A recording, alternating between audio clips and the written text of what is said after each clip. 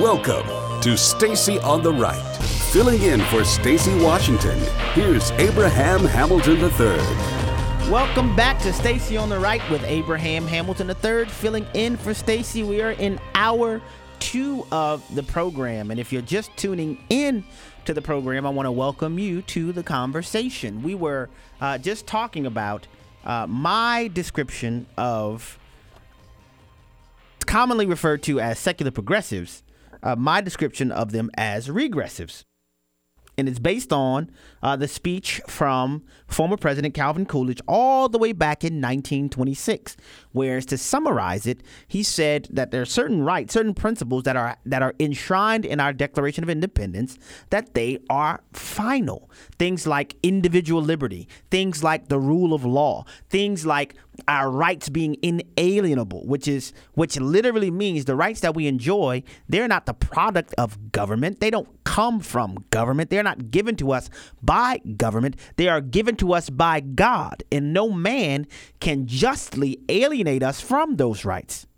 Well, then you ask, well, what is the role of government in that understanding? Well, the role of government then is simply to protect the rights that are given to individuals by God. Government's function is to protect those rights. And so understanding that anybody who would advocate an ideal that is against these founding principles, that are against the biblical truth that underlines and that is injected into these founding principles, they can make no claim to progressing anything. And I think it's important to bust that up, because one of the things that regressives are good at is marketing, advertising, and propaganda. They will present, the elimination of individual liberty, the ever expansion of the behemoth called federal government, the cessation of individual liberty, taking your rights, crushing religious freedom, crushing Second Amendment freedom, crushing freedom of speech. They would present that as progress. No, cat daddy, that ain't progress. That's regression. That's regression, which is why I call these people regressives. And since we're speaking about regressives, once you understand that and join the army that is pulling the veneer off of the flowery language that really conceals devious and nefarious ideology, you're able to spot them wherever you find them. And one of, I won't say the chief, but among the chief regressives that are on the national stage today is none other than wannabe Democrat presidential candidate Cory Booker. Well, he was speaking to a group. He was along with Elizabeth Warren, and he was talking about the necessity to oppose Brett Kavanaugh. If you haven't been following that, Brett Kavanaugh is the appellate court judge who President Trump has nominated to succeed Anthony Kennedy, whose retirement is effective Tuesday next week, I believe, to fill his seat. And Senator Booker finds that prospect to be untenable. So I want to play a little bit of audio for you on that, and let me know. I want to play some audio for you from Cory Booker. If you would, Devin, if you'll play clip number 3 for the listeners. I want to call on everybody. I'm not here to tell folk just what they should know. I'm here to call on folk to understand that in the moral moment, there is no neutral. In a moral moment, there is no bystanders. You are either complicit in the evil, you are either contributing to the wrong, or you are fighting against it.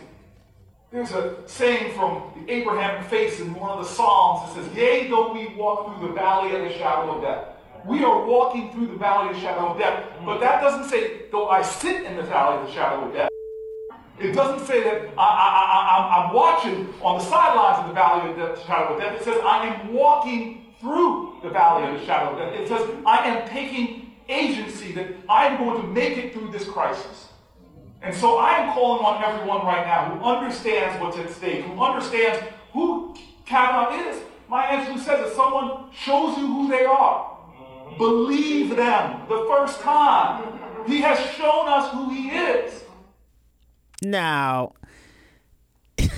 you have to excuse me if I don't consider Senator Cory Booker to be qualified, should I say it that way, to define what is or what isn't a moral moment.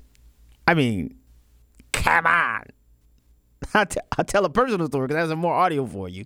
But I represented AFA at a rally at the Supreme Court in Washington, D.C., supporting Jack Phillips when the Colorado Civil Rights Commission sought to crush his free exercise of religious liberty by compelling him to violate his conscience and make a custom cake for a couple who wanted to celebrate a same-sex wedding. And I was actually speaking on the steps of the Supreme Court when I looked to my left and there's somebody else speaking about, I'd say, 50 yards away from me. You want to know who that was? Cory Booker. Cory Booker was there declaring the moral superiority of same-sex unions. It is this same Cory Booker who supports the in utero genocide of the unborn child. He supports that as well. And I can go down a litany of things that Cory Booker supports and revealing to you that he may not be the one from whom you should take cues concerning a moral moment. He sees Brett Kavanaugh's nomination as sheer evil that requires you not to be a neutral stander by. Oh, no. He accuses you, if you support Kavanaugh, which, by the way, I've had my questions about Kavanaugh. I feel like President Trump bunted when he should have been swinging for the fences with Kavanaugh. You know, Ben Shapiro said, don't just frustrate the regressives, own them. I thought that was funny. But he feels like if you support Kavanaugh or if you just simply don't oppose Kavanaugh, you are complicit in evil. Now, a question I have for you is, do you think Cory Booker is the type of person you should take your cues from?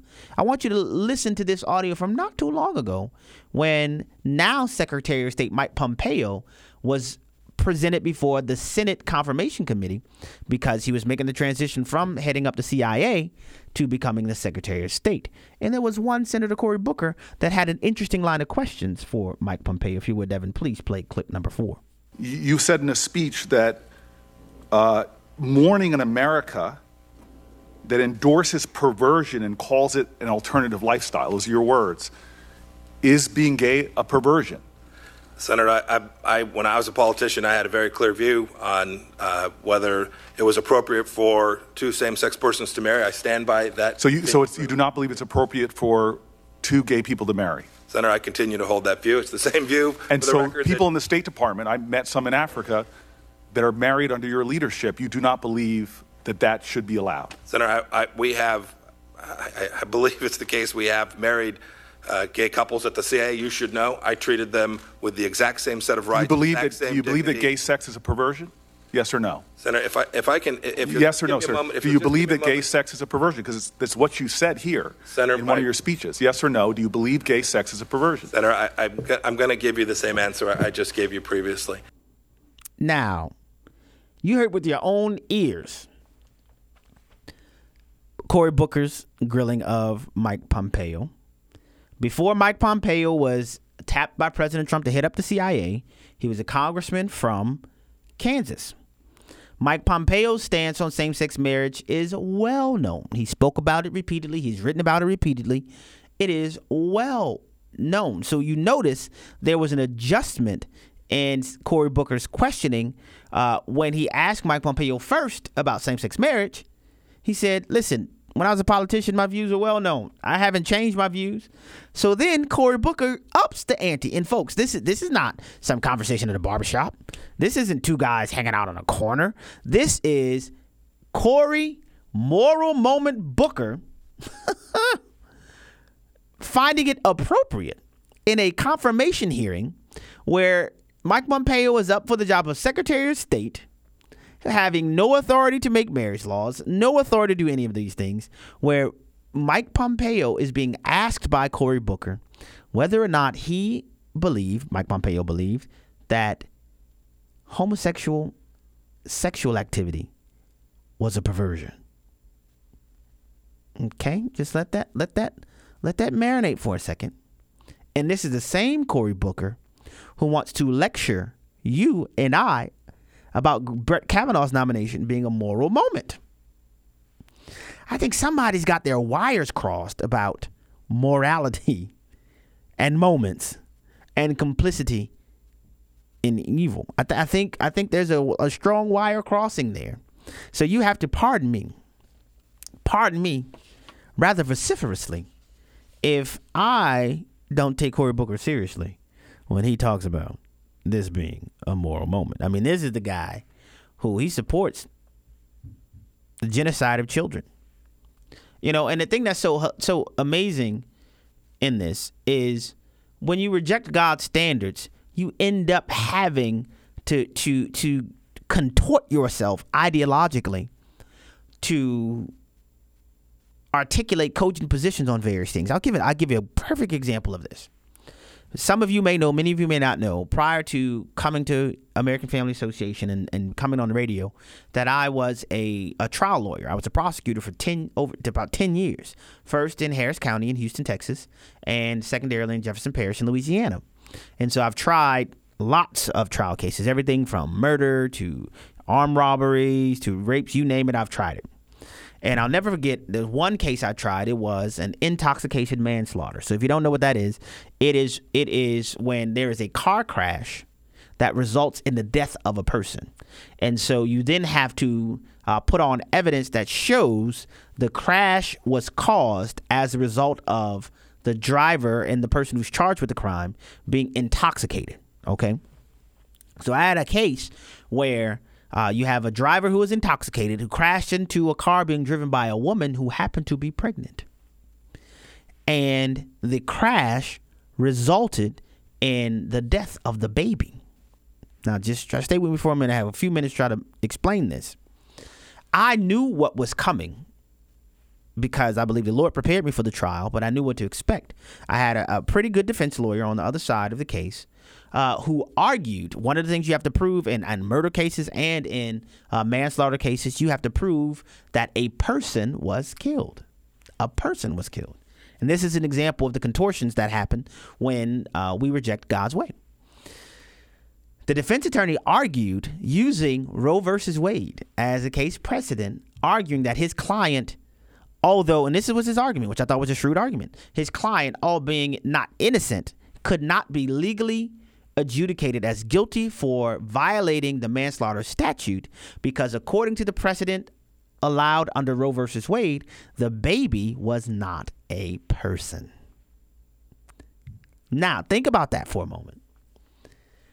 Why is it, and I would have went even hard, he stopped his argument there, but if I was arguing the case on the defense side, I would have argued, why is it that this person who consumed too much alcohol, who crashed into this young lady, why should he be held criminally responsible for an act that doctors do in abortion facilities every day?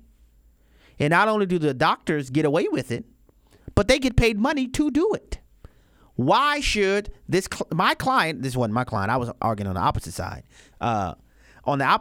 of him, why should my client be held criminally responsible? And it poses the question. Because we have to choose as a society, if the child in utero is not a person, then why is it all of a sudden a person when the car crash happens? And you see, that is what occurs. And of course, I'm not arguing in favor of that. I rejected that argument. Thankfully, that person was convicted, and the judge and the jury was able to disregard that argument, and no problem. Because obviously, I believe it is a child. And first of all, science shows us that it's a child. The DNA, the blood type that the child has is completely distinct from the mother. In addition to that, the chromosomes and the genetic information that's present in the child is what the child would become. And scripture tells us that in Hebrew, the word for a baby in the womb is the exact same word for the baby outside of the womb. It's one word, transliterated as baby. But when we reject God's way, we find ourselves contorting in this fashion. You see what I'm saying? You're listening to Stacey on the Right with Abraham Hamilton III. On the other side of the break, I'll have my guest, AFA Journal writer Ann Reed. Stay close. Hello, everyone. I'm Tim Wildman, president of American Family Association and American Family Radio. You know, I'm reading through the Old Testament now, and I'm coming to places that are named that I see on our Israel tour every March. It's really fascinating to think that Jericho existed way back in the Old Testament thousands of years ago, and I can visit there today. The same can be said for Jerusalem. The Bible literally comes to life when you visit Israel, the Holy Land. Now, we're going in March. My wife Allison and I, we lead these tours every March. So if you would like to go with us, you need to go to the website and check it out. It's twholyland.com, twholyland.com. If you want a brochure sent to your mailbox, just call us at 800-FAMILIES, option 5. That's 800-FAMILIES, option 5, and we'll send you a brochure. Hi, I'm Crawford Loritz with a Legacy Moment. I talked to a man the other day who was going through a pretty rough time. A former colleague is accusing him of things that he says are absolutely not true. And these accusations strike at the very core of our friend's character and reputation. So when I asked him how he was doing, he said, "Crawford, I'm pretty calm, amazingly. I believe the Lord is protecting me." I was encouraged to hear that. As followers of Christ, there will be those times in which we will all experience attack. That's the nature of the Christian life. In 2 Chronicles chapter 20, the Moabites and the Ammonites were coming after Judah to attack them. And King Jehoshaphat was scared to death because he was outnumbered. Listen to verse 3, then verse 12, and then again verse 15. And Jehoshaphat was afraid and turned his attention to seek the Lord and proclaim a fast throughout all Judah. Now verse 12 says, "Our God, wilt thou not judge them? For we are powerless before this great multitude who are coming against us. Nor do we know what to do, but our eyes are on thee." Then verse 15, God said, "Do not fear or be dismayed because of this great multitude, for the battle is not yours, but God's." Let me share with you from this text how I think we need to handle things when we're attacked. Number one, pray. Before you do anything else, drop to your knees and pray. Secondly, when we can't act, we need to wait for God to act. Wait for Him to move on our behalf. Then number 3, don't panic. It's God's fight. Here's what I want you to remember today. If you're being unjustly attacked, remember God has never, ever lost a battle. Turn it over to Him. The battle is not yours, it's the Lord's. Legacy Moment is a production of Moody Radio, a ministry of Moody Global Ministries.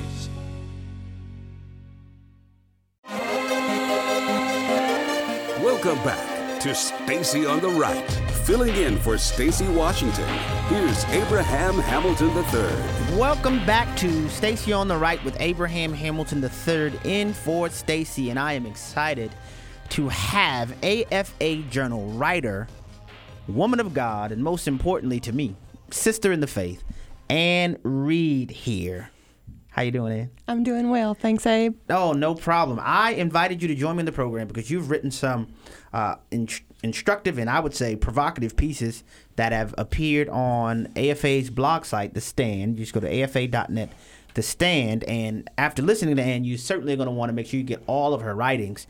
So to subscribe to the journal, which is AFA's magazine publication that comes out monthly, you simply go to afajournal.org. That's afajournal.org, where you can subscribe for the journal there. And I guess let me ask you this: to subscribe to the journal, do people have to pay to get the journal? Initially, you do qualify just by going to the website for a 1-year free subscription. So you just go to the website, sign up there, subscribe there, and you get a 1-year free subscription. Absolutely.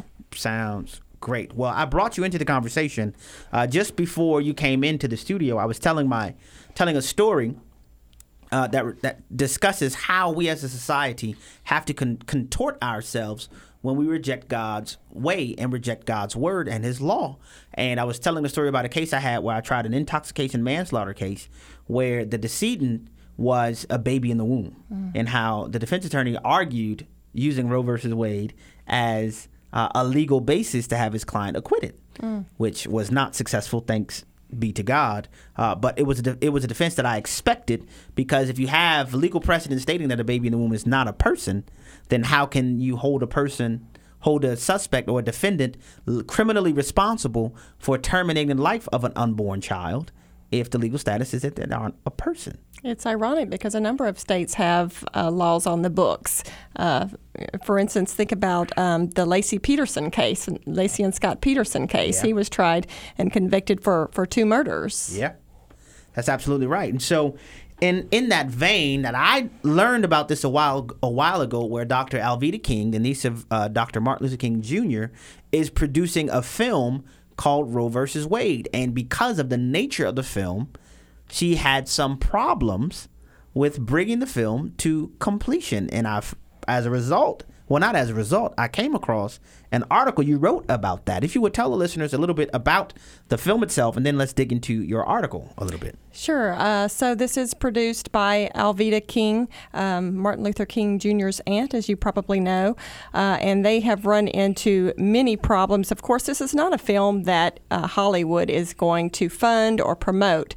So you don't say. Yeah. So in order to be able to secure the funding, they had to come to We the People. We're kind of in the age. I was thinking of that today. We're kind of in the age of We the People. Yeah.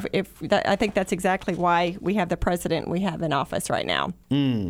So in order to get the funding, they had to do a GoFundMe account in order to raise the money. And so that made it public that we're doing this film. And so as they start the production, as they start the filming, they just ran into a number of problems. They had many maybe is not the proper word, but they had several. They had their director, their assistant director walk off the set, even behind the scenes kind of people when they learned that this was actually a pro-life movie. They would describe it as having a pro-life slant, but in actuality, it's just a truth-telling film. So a number of their actors and crew members, frontline, behind the scenes, walked off the set. As a result, they've had a number of problems with filming locations. For instance, Abe and I were both Louisiana people. So they initially started to film in New Orleans, and LSU did not allow them to film there on the set. And there's, wow. I guess you could say that's up for debate. The producers of the film believe it is because of the content, and said that someone from LSU actually told them that, but wouldn't put it in writing, and LSU is now saying that is not the case. It's not because of the content. They were able to do some filming at Tulane one day, and then after that, they were unable to continue filming there. They run into problems in New York with not receiving approval to secure key locations for filming there as well. That's amazing. So you have people, and I don't know the individuals that are involved, but you have people who work in the film and entertainment industry that they'll work on all sorts of smut. It seems like those movies have no problem finding numbers and scores of actors and actresses and writers and producers who want to participate in those films. But you have a film that attempts to tell the real story of Roe versus Wade, to tell the real story of even the named plaintiff. A lot of people don't even realize this, but that the Roe, if you will, of Roe versus Wade was Norma McCorvey, who one, never even actually got an abortion, and secondarily became a born-again Christian who fought abortion until her dying death. And in fact, that the minister who ministered to her and aided her in coming to faith in Jesus Christ was Flip Benham, the father of David and Jason Benham from the Benham Brothers group.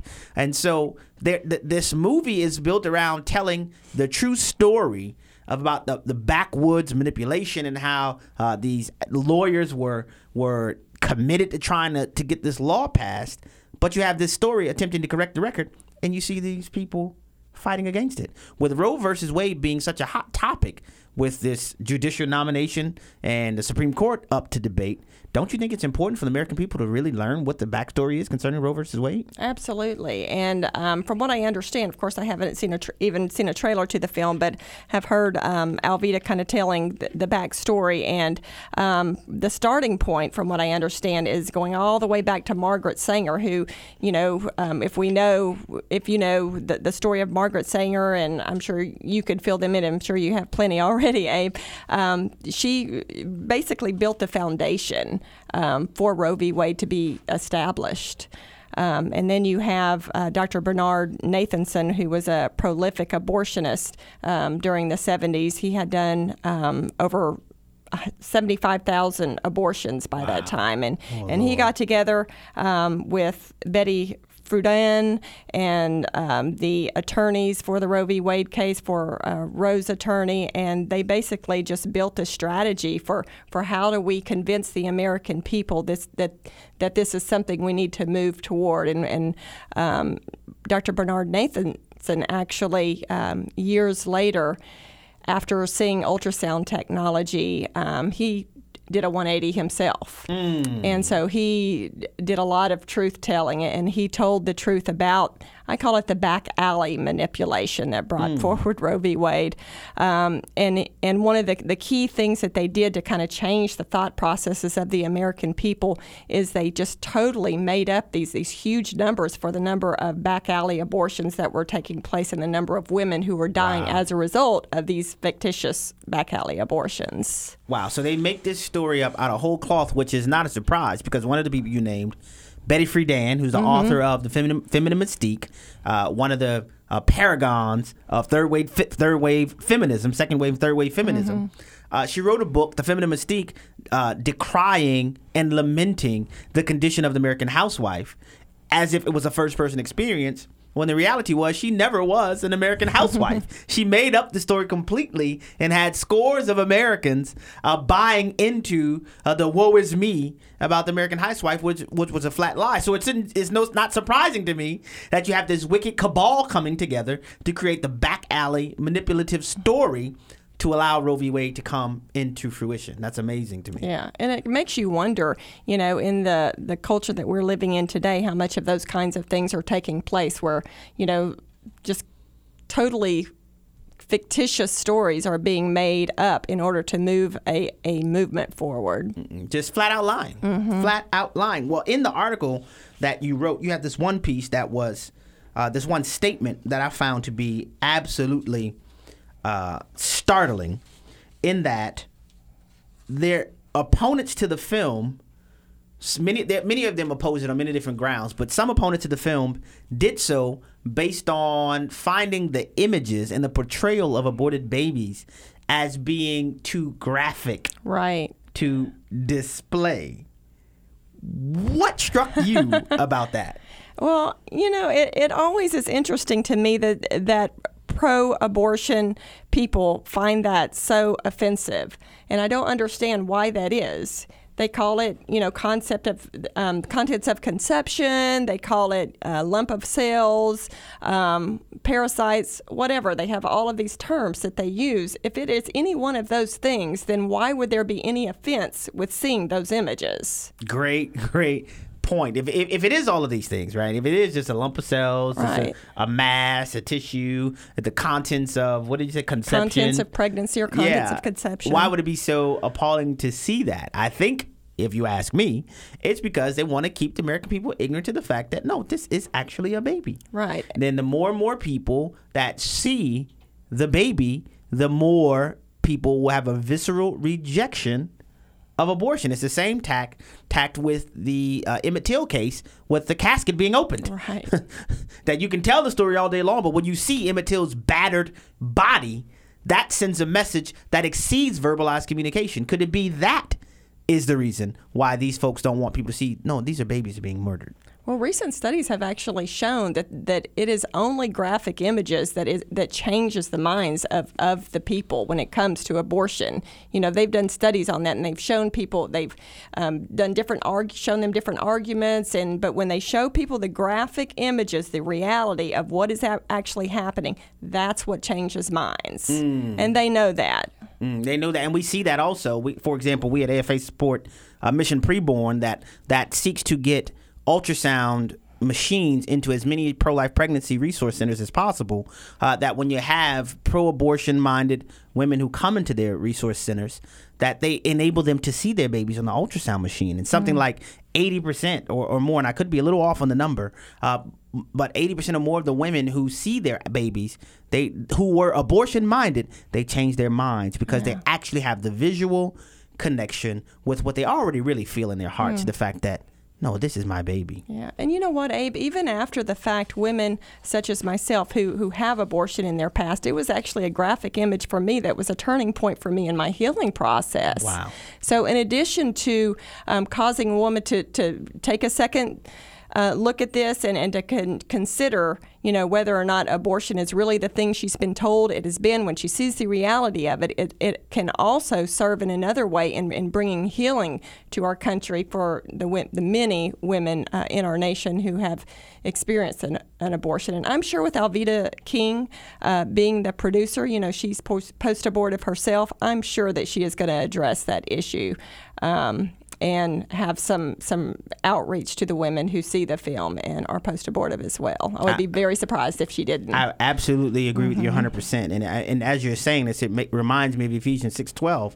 It says, we wrestle not against flesh and blood, but against principalities and powers and spiritual wickedness in high places. And maybe a little out there for some people, but I think the opposition that Alveda King, the niece of Martin Luther King Jr., where her uncle crusaded for civil rights and the recognition of the humanity of all Americans, where his niece has picked up the fight to expand that recognition of the humanity of all human beings, starting from conception.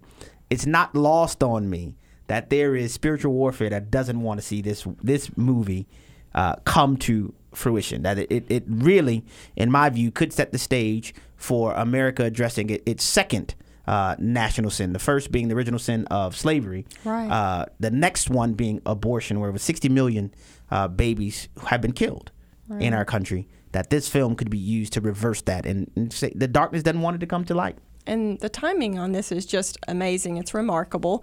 They're actually hoping to be able to get this in the theaters by October the 12th, which is believed to be right around the same time that Judge Kavanaugh will be coming up for confirmation. That is interesting timing. Yeah. Interesting timing. Now, I have another piece, and we're getting close to the break here. Maybe we'll just start into it, that you wrote. That's also on The Stand, afa.net. You go to The Stand, and also to find all of Ann's writings, you want to go to afajournal.org, afajournal.org, and sign up for the 1-year free subscription where you can get the AFA magazine on a monthly basis, the AFA Journal, where you find Ann Reed's writings there. Now, she has another piece, and I don't know if we have much time to get into the fullness of this right now, but you're going to stick with me through the break? Okay, that's enough time to start it. 2 minutes. All right. The next piece is titled Netflix is at it again. Homosexuality in Anne of Green Gables. What is that about? Anne of Green Gables is just a classic Christian novel series that was written in the early 1900s. It's kind of like Little House on the Prairie, wholesome, virtuous, you know. And Netflix got a hold of this series, and I actually watched it last season. Was kind of excited to watch it, being Anne with an E myself, which is the name that they gave it on Netflix, is Anne with an E. And so I was, kind of cautious as I was watching. I noticed a little bit of feminist kind of thought process sprinkled throughout it. Definitely a little bit of a darker kind of overview than what you would have seen if you saw the original TV series or if you read the books. But they've just taken it to a completely new level with the new series this year. That's amazing, because we're living in a time, and I know we're getting close to the break, so you definitely want to stick around and hear the rest of this interview. But it seems like that's happening all across our country, to where it's like ServPro, erase what history has done. Even the teaching of history in our schools, we kind of speed past, the founding era and even the colonial era, and we start right at about 1863, 1864, and we kind of highlight something there and then go right to the 1960s, to where we want to mar the history to kind of separate us from our national rudder. Do you get that feeling from Anne of Green Gables? We have about 15 seconds. Absolutely. We've seen that with the author of the Little House on the Prairie series. They've literally erased her name from a National Librarian Award. That's amazing. We're going to hold it right there. You're listening to Stacey on the Right with Abraham Hamilton III and my guest, Anne with an E. Reed. Stay close. You don't want to miss the rest of this interview.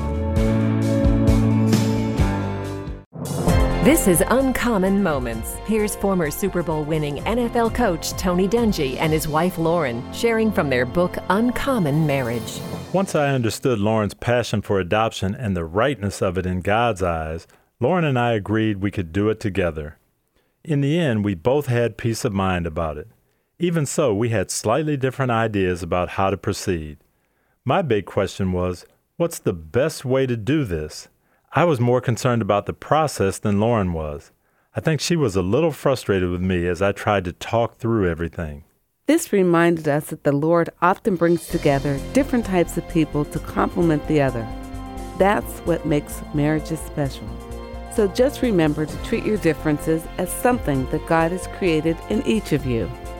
Tony and Lauren Dungy, authors of Uncommon Marriage. Discover more at CoachDungy.com. Physical activity is the new trend. It's not a bad thing unless it has brought a sense of vanity in your life. 2 years ago, I was not happy with the number on the scale nor how I looked. I've never been a huge person, but I was, as the old folks would say, healthy. I joined a gym, gained a personal trainer, even changed some of my eating habits. The Lord checked me one day and in my spirit said, "Why are you disgusted with yourself? Be healthy, take care of the temple I've loaned you, but do it because you want to honor this body, which is your responsibility while on this earth." I said, "You better let me know, Abba." Psalms 139 verse 14 says, "I praise you because I am fearfully and wonderfully made. Your works are wonderful. I know that full well." 15 pounds down, I know that even if I was to never look like Serena Williams with those nice framed, worked out arms, I am wonderfully made in His image, and so are you. With a heart for the urban family, I'm today's urban woman, Victory McIntosh. Connect with us more at urbanfamilytalk.com. I'm not so certain we have as much time as many of us think. It's high time for the body of Christ to return with a fire lit up under us to proclaiming the truth of God's word. To proclaim the truth of sin and repentance, and not coming from a high, lofty position, but telling the truth as such were some of us. We have to do that. We have to. But what happens is, and I call this first world problem, we have this epidemic of churchianity in America, to where we are far more accepted and far more willing to embrace the trappings of church life, even if they're void of the presence and power and fire of Christ. And I would say to you, just as the Bible says, that we can have a form of godliness while simultaneously, at the exact same time, deny the very power of the gospel. Tune in to the Hamilton Corner, weekday afternoons at 5 Central on Urban Family Talk.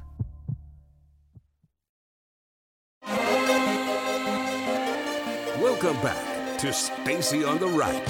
Filling in for Stacey Washington, here's Abraham Hamilton III. Welcome back to, this is the last segment for Stacey on the Right, last segment of hour 2 with Abraham Hamilton III. And my guest is Anne Reed. And before, I didn't say it right, Anne with an E, Reed. Before we went to the break, we were discussing a classic, an American classic, Anne of Green Gables. Well, it has been redone for Netflix, modernized with a new series, and the title of it now is Anne with an E. And before we went to the break, our own Anne with an E, Reed, was telling us about how the values that were communicated in the original version of Anne of Green Gables has kind of been modernized and eroded to a degree with this new prospect. And in your piece, and you've written a story about this on The Stand, where you said, where hope had been paramount in the original depiction, oppression prevailed in the first season of Anne with an E. Would you unpack that a little bit for the listeners? Sure. So if you're not familiar with it, Anne Shirley is Anne of Green Gables, and she was a little orphan girl. And so in the original depiction, it was really a very hopeful story. It was actually translated into, I believe, 36 different languages. And so it was used as a tool for children to teach them that they could overcome obstacles in their lives. So it was very hopeful, very instilled in children just the strength, the ability to overcome adversity in their lives. And so with the first series, I noticed that it was just a little darker. It wasn't, quite as hopeful, and there was also a lot of kind of stress on her desire to be strong and independent, and so you had that kind of feminist theology, for lack of a better word, kind of spread throughout that first series. But they definitely stepped it up with the second season. So Anne has a great aunt in the book, in the movie, who she greatly admires. She's a strong, independent woman who lives in the city. They kind of already set that up in the first series or the first season, how much she admired this woman. And so, lo and behold, in the second season, we find out that she has lived a lesbian lifestyle. And so, in her entire life, and she throws these kind of wild parties, something that you would see in today's culture, with cross-dressers and homosexuals who are mistreated by society. And there's also a little boy who, it's a very touching, dramatic type scene. Anne is sitting with this little boy, and he's upset, maybe even crying because of the way that he feels that he is different. Doesn't go into a lot of, you kind of have to guess at what he means by that. But later on, once he observes the situation with Anne's great aunt, he decides that he is gay. So, these are obviously not things that are in the book, that are in the first TV series, that have just been and have been added. So they've kind of hijacked it and used it for the purpose of normalizing homosexuality, and it's a shame that they're going to take this innocent children's series and turn it into that. And so parents, may think, oh, this is TV PG, it's safe, it's Anne of Green Gables, and they're fine with their children watching it if they don't really know what's there. Man, and so I have a couple things I want to say on that, because I've found that the tactic that is employed rather frequently with these types of indoctrination efforts is that they begin with tacit, docile presentations, maybe sprinkle it with a little bit, but you don't get the overt imagery and overt messaging until later on. So they bring you in, get you invested in to the storyline and to the characters, and to where now you want to see what happens. Oh, what's going to happen with the aunt? What's going to happen with the aunt? What's going to happen now? And then once you're hooked, then they drop the aggressive messaging. Once you've already begun to identify with that character, you're on the side of that character. And imagine if you're a little child and you identify with this little girl. They portray her as a little girl who's very intelligent. She's more intelligent really than the other children. And one of the things that I wrote here is that she develops a newly informed view of love. Take that into consideration when they've already portrayed her as someone who's very intelligent. And so she told her caregiver this: I think I learned some things about love too. It doesn't look the same for everyone. It can come in so many forms. And how can there be anything wrong with a life if it's spent with a person you love? Wow. Now, what age is the Anne character in the show?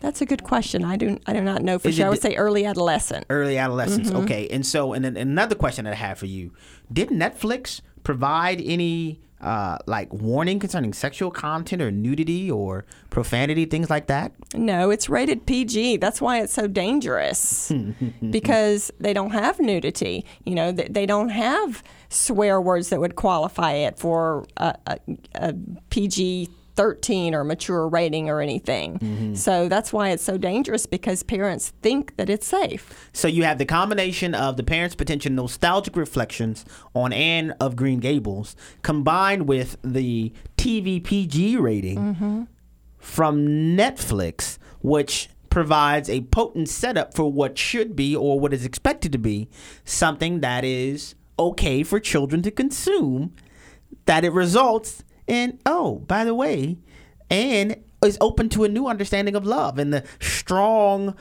independent woman character just happens to be a lesbian who throws cross-dressing parties and things of that nature, which is why, and I feel my soapbox erecting under my feet at the moment to stand on, but which is why I tell people as often as I can, there's no such thing as neutral.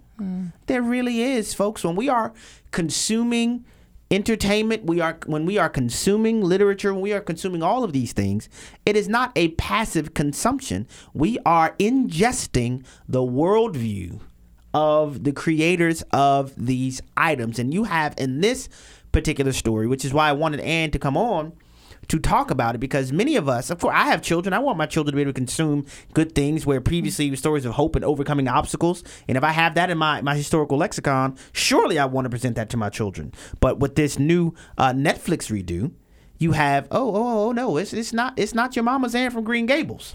It's not your papa's Anne from Green Gables. This is a whole new world that is being imposed upon our children. And so you have this, it seems like a microcosm of entertainment, but match that up with all the other messages that are coming around society, coming from our culture, coming from our society, and you get a potent cocktail of indoctrination.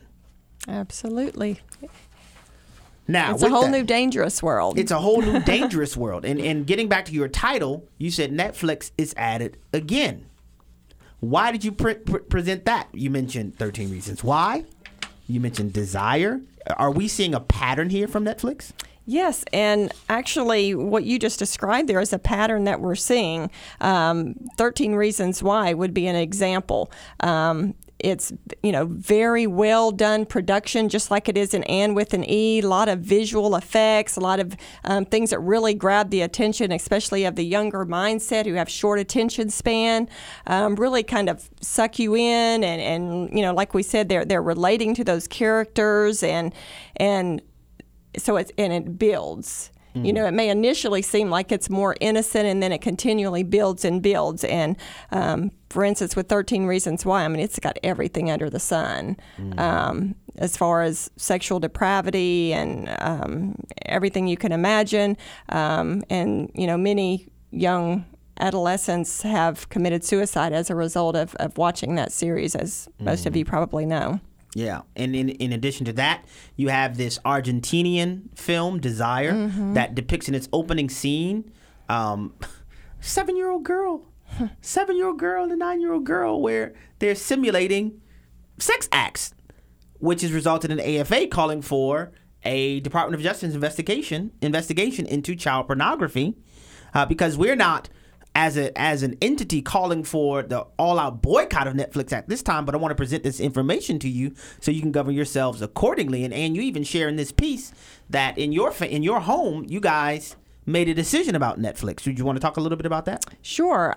We actually stopped purchasing cable about 12 years ago, so we had become, quite dependent. You're so holy. No, I'm just kidding. Go ahead. Keep going. It just kind of happened by accident, because we were with a international mission group, and so we didn't even have TV there. And then after we left there and we came here, it's like, we haven't had TV for 2 years, so why do we need it now? Yeah, but we did. We don't have cable either. Go ahead. But we did become quite dependent on Netflix as a result. I mean, we have TV sets, just not cable. And so, the thing happened with 13 Reasons Why, and so we talked about, do we want to cancel? And then this Next Desire, and when it got to that place, I'm like, Jeff and I talked about it, and we're saying, do you think we should cancel? And we actually did at that time. It was kind of a hard decision for us because there are a lot of good things on Netflix. Yeah.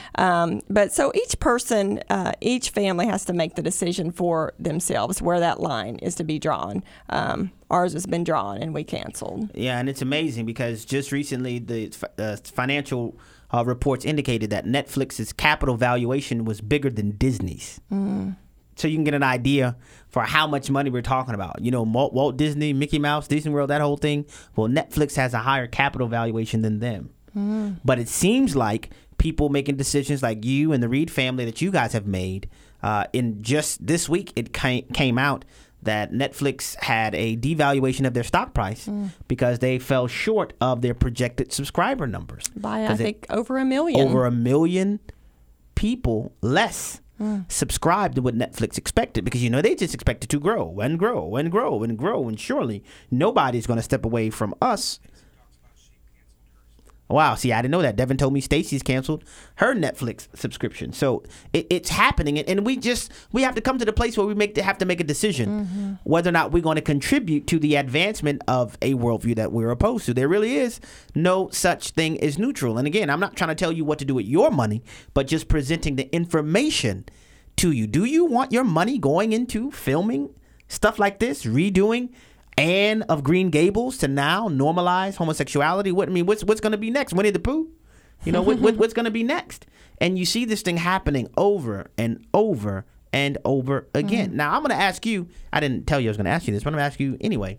What would you say to a person who would say, well, just like you mentioned, you guys struggled a little bit with making this decision.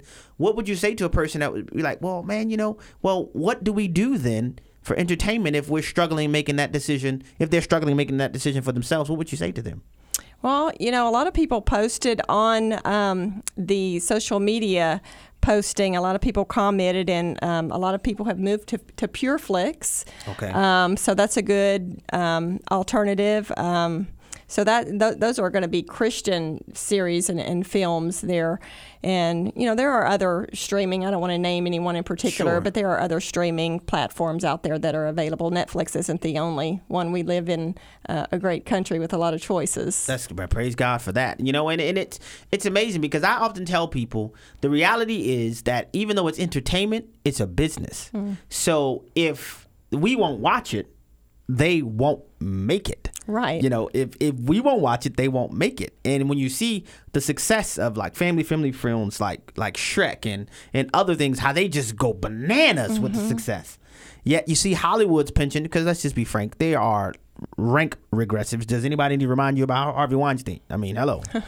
These are the type of people that are making this stuff. The smut we see is because it's the smut that they live. Let's just be frank about it. But if we won't watch it, they won't make it. They would have no choice. They would not have the money available to make the stuff. So if we would get to the place, because all too often, especially within Christian circles, we present purity in our consumption as if it's an adolescent phenomenon. The young people need to make sure they're not listening to this type of music and watching these types of films. But the reality is the same thing applies for adults. Absolutely. Like, you don't graduate based on aging out of the time period where you need to govern what you consume with your eyes, ears, and so on. And what we often ingest becomes what we consider frequently. And that ingestion often manifests itself in temptations of various sorts. Right. I was thinking about, say, for instance, if you spend $15 a month on Netflix, I think that's what our rate was. What if you took that $15 a month and you applied it to a GoFundMe account or a crowdfunding account for a great movie like Roe v. Wade or the Gosnell movie or some of these other great movies that Hollywood will not put out there, and they've got to come to we the people in order to put those out there. What if we took that money that we're paying into Netflix and we put them into those kinds of great films. Great point, Ann. AFAjournal.org. AFAjournal.org. You can read all of Ann's writings, and I have to tell you, she is an amazing writer, capturing stories, travels around the world, has been to Israel writing about things. You don't want to miss what she offers, and you don't want to miss the 1-year free subscription to the AFA Journal. Go to afajournal.org where you can order the one year subscription. Oh, and Rich made a good point. Nobody talks about the fact that the Obamas have a series on Netflix now, and Absolutely. Susan Rice is a part of their executive board. So you may want to be aware of that. And by the way, when you cancel, you can actually put your reason why you're canceling if you do that online. You can put your reason why you cancel. This is Abraham Hamilton sitting in for Stacey on the Right. Thank you so much for tuning in.